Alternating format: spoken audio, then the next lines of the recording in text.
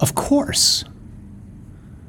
Oh, the depth of the riches and wisdom and knowledge of God. How inscrutable are his judgments and how unsearchable his ways. For who has known the mind of the Lord? Who has been his counselor? Or who has given him anything that he may be repaid? For from him and through him and for him are all things.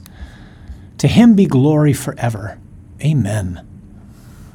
Romans 11, verses 33 to 36. I received a message from someone very close to me not too long ago. He's been going through a very rough time, battling all sorts of pain, both emotional and physical. In fact, he's been battling this pain for decades with only occasional days of relief. Most of his life has been a veritable desert. At the end of the message, he simply asked, "Why is God doing this to me?" I think most of us can relate to that sentiment, if we're honest. Many of us have said something similar, I imagine, either to another person or directly to God. Years ago, C.S. Lewis published a collection of essays entitled God in the Dock. I remember first coming across it and being profoundly struck by the title. In the dock is an expression that means on trial. God, the God who is love, who fashioned all that is freely and out of his love, is over and over again put on trial by his creatures.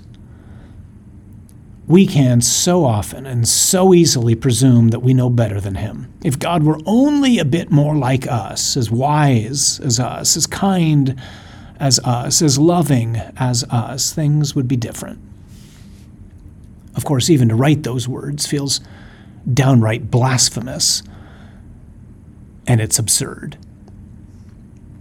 In these final verses of chapters 9 to 11 in his letter to the church in Rome, Paul breaks out into an eruption of praise and exaltation.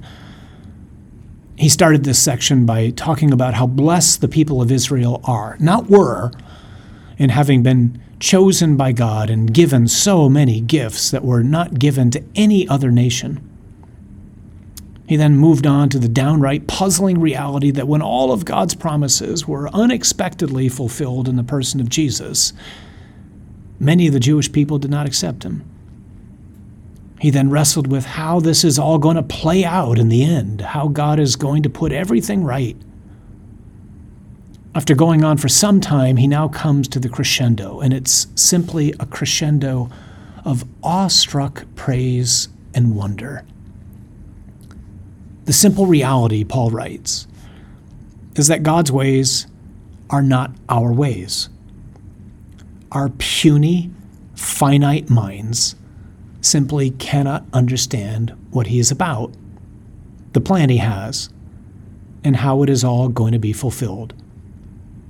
He is God, and we are dust and ashes. Or, as God said to St. Catherine of Siena, I am he who is, you are she who is not. God's ways, in the end, are simply beyond us. Though Paul isn't writing about suffering per se in this passage, I find myself thinking about my friend I mentioned at the start, and the many people I'm praying for daily who are suffering as I pray with this passage. I heard another friend of mine once say, I wonder if when we all enter into the kingdom and see how God has brought everything to a glorious conclusion, a conclusion so infinitely beyond our capacity to even imagine at this moment, we don't just look at each other with awe and wonder and say, of course. God knows what he is doing. This is true for the people of Israel, my friend above, your marriage, your grandchildren, your children, our nation, and the church in these days in which we live. He is not anxious. He is not nervous.